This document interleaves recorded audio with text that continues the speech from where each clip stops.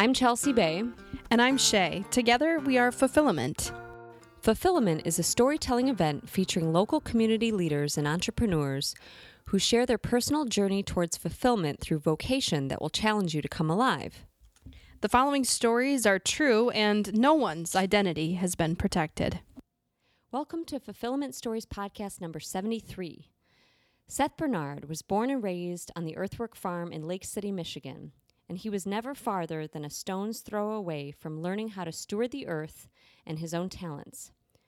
He's a Renaissance man who uses his musical talent to promote the preservation of natural resources through several nonprofits, including his own title track. He uses music to create community through initiating things like the Earthwork Collective and the Earthworks Harvest Gathering. Here's Seth's story from the October 2019 event. I'd like to start with a little call and response that we can do kind of as a refrain throughout the talk. So repeat after me. The strength of your heart will carry you through your whole life. My first memory, I rarely share this, and partly because it's really hard to explain, but the first memory that I have in this life was of laying in my crib and looking up at the ceiling and contemplating the nature of existence. And it was like, what is all this? You know, of all the things that could come to be, why is this? And why am I me? And I remember being able to understand what people were saying, but they treated me like I couldn't understand what they were saying. And another early memory of mine was of the first music event we had at Earthwork Farm, where I was born and raised. And it was a barn dance with the Lost World String Band. And there was this golden light pouring through the cracks in the barn. And everybody was happy. All the adults were so relaxed, and there was magic in the air, and music brought us together. Some of what I'm going to share with you tonight has to do with growth through loss. And the first experience that I really had of that as a young person was with Elise Getz. So Elise was this amazing woman, dear friend of our family, radical lesbian woman who shaved her head and drove a Harley. And she got cancer in her early 30s from the fertility drugs that her mother took to get pregnant with her. And she decided to come to Earthwork Farm to spend the last weeks of her life.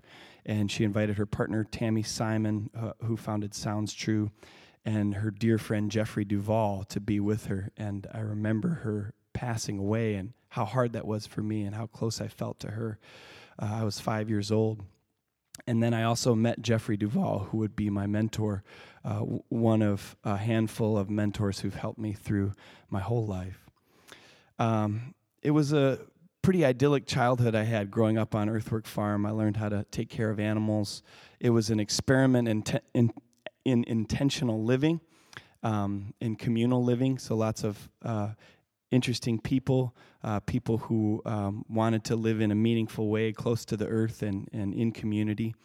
I learned how to keep bees and make maple syrup, and my parents hosted kids there. They were very much in touch with the community and in service to the community.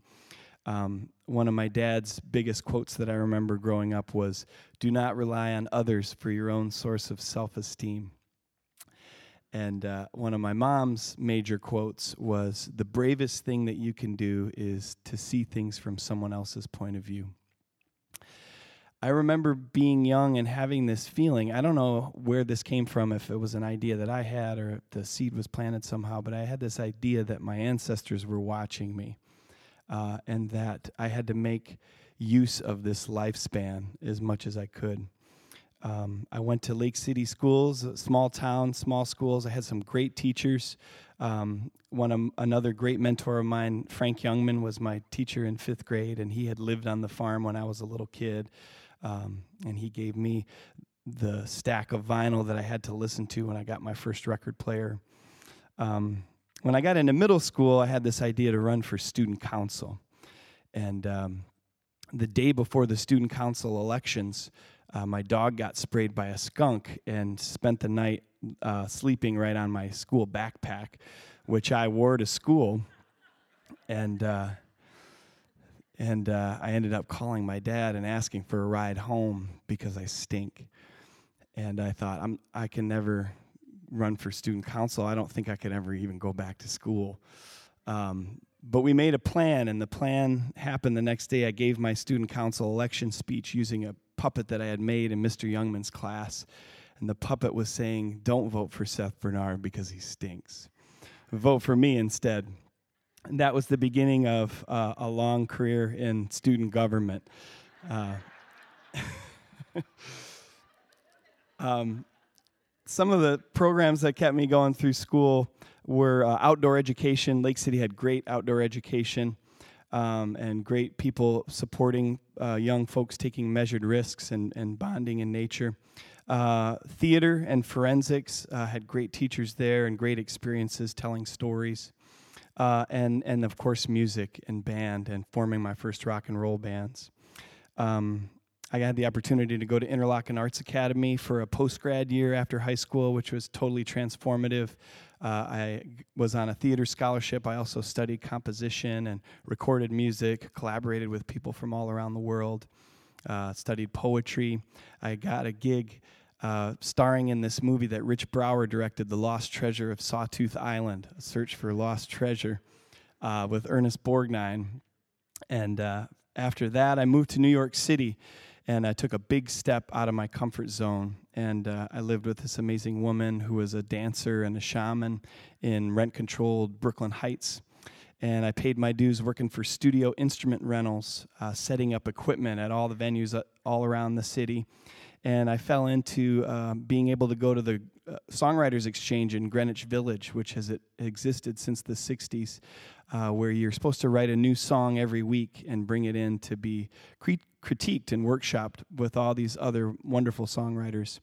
I got a gig with the National Theater for Children that took me out of New York, where I rehearsed in Minneapolis, and then I was on tour in the American South. And I had an amazing experience. I had always loved working with kids and doing theater.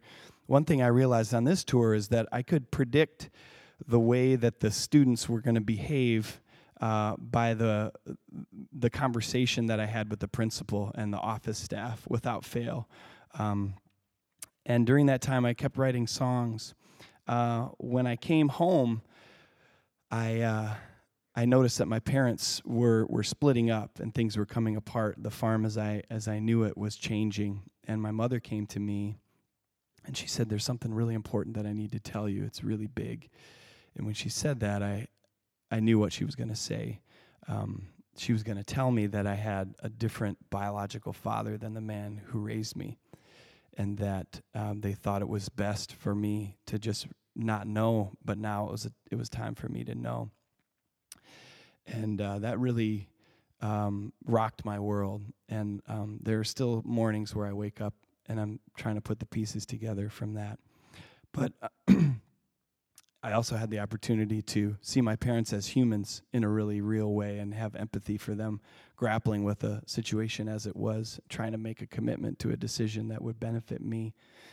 So I turned to my mentor at that time. I went to visit Jeffrey Duvall in Colorado, and I went to my first men's retreat put on by the Men's Leadership Alliance, and this would lead to a couple decades of participating in and facilitating and hosting retreats for men to tell our stories and to heal our trauma in community together, and that's been very meaningful work for me and others. I had a brief stint at U of M, again on a theater scholarship, but I found that there was a little too much drama in the world of theater for me, and that writing songs was a more immediate way for me to have an impact. And in my life, I had been impacted most powerfully by singer-songwriters. And so I started to create this degree in the General Studies Department, combining the performing arts and studies in sustainability. I did research with the Center for Sustainable Systems, studying climate change. I lived with David Fetzer, my best friend from Interlochen, in this amazing house of artists. We called ourselves the House of Hope and Mercy. and people were very creative and very idealistic and hopeful for a better world. Did my first tour, put my career at U of M on hold, put out my first album, traveled the country, and I decided to start the Earthwork Harvest Gathering, remembering that early memory of the barn dance at Earthwork Farm when I released my first album. And that was the birth of the Earthwork Harvest Gathering, as well as Earthwork Music. And it's been a big part of my work, organizing musicians and recognizing music as a powerful tool and community as a way for us to come together and heal ourselves and heal the culture. And something that has been very clear to me is that people, they need warm places to be. We thrive when we're invited, when we're called in, and that there's a lot of conflict and a lot of divisiveness and a lot of confrontation going on in society. Some of it is necessary, and some of it is strategically dividing us. And so I've always tried to approach this work in a way that builds community and acknowledges some of the basic goodness that we all have. And I really kind of think that it's a kind of a radical, badass way to be bravely sincere in the world and on social media. Earthwork Harvest Gathering started with a small potluck on a trailer stage with 80 people. This past year we hosted 3,675 people, 130 bands, 100 workshops. Thank you to Krista Kane for hosting the Healing and Wellness and Women's tent. So many panels, so many discussions, so many letters that come my way from people who had a transformative experience. And creating a culture where musicians collaborate and cooperate has been big. Earthwork Music has supported dozens of musicians. We've released hundreds of albums. I personally have released a dozen albums under my own name, another dozen with different projects. I've appeared on about 100 albums as a producer and multi-instrumentalist, played over 2,000 shows in the last 2 decades, and it's taken me all over the world, but I really put roots down in Michigan. And in those early days, it was also pioneers that played such a big part in finding community here and finding folks that were putting their whole hearts into work to stand up for the earth and also for people and for fairness and social justice. Meeting May Earlywine was a huge part also of putting roots down in Michigan. And we fell in love and married our music and our work. We worked for clean water. We empowered youth. We raised spirits and raised money for causes. We also went through some really challenging times. Right around 2012, when we left the farm, we got a phone call that our best friend, David Fetzer, had passed away. Very suddenly, he overdosed on opiates. And he was my best friend, and I envisioned working with him throughout my whole life. And I went outside and I built a fire, the biggest fire I could. This was in the wintertime, and I kept that fire going for a month.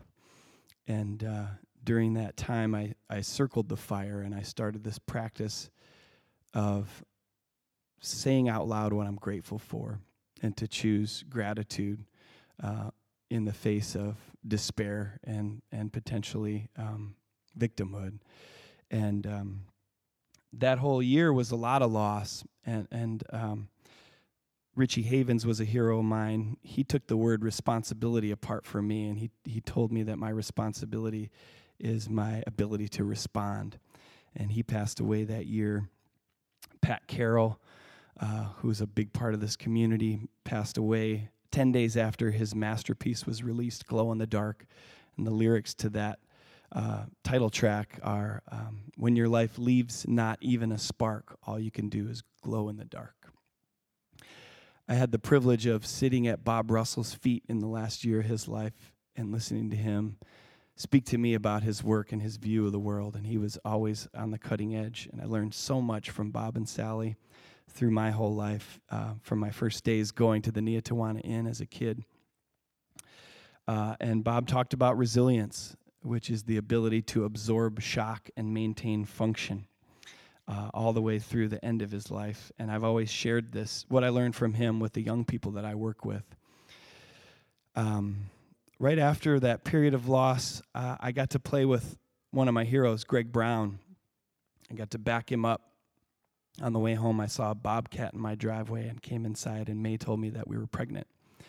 And Iris Betsy Bernard was born.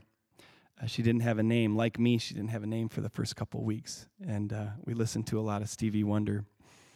And she's the coolest person I know. She was born with craniosynostosis, which is the premature fusing of the soft spot on the top of your head. And she had to have her whole skull reshapen in a surgery at the U of M hospital when she was 8 months old. And there are really too many partners and friends and mentors in my life for me to name them all, but it is worth naming that's how I have kept going through intense challenges. And that feeling of being watched by my ancestors has transformed into a feeling of being supported by my ancestors and those who came before, and a feeling of responsibility to them to continue healing work here. Uncoupling with May was another one of the most difficult things I've gone through in my life, and also a catalyst for the biggest humbling and biggest personal growth in my life. It also drew me closer to my biological father, and the last time I saw him was the first time we said "I love you" to each other as he walked out the door of my house.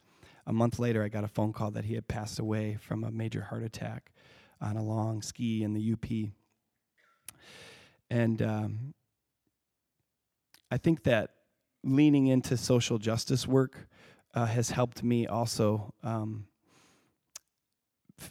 lean away from self-pity, to feel aware of the power and access that I was born into, and the support that I've had through my life, and a real responsibility to do what I need to do to keep showing up.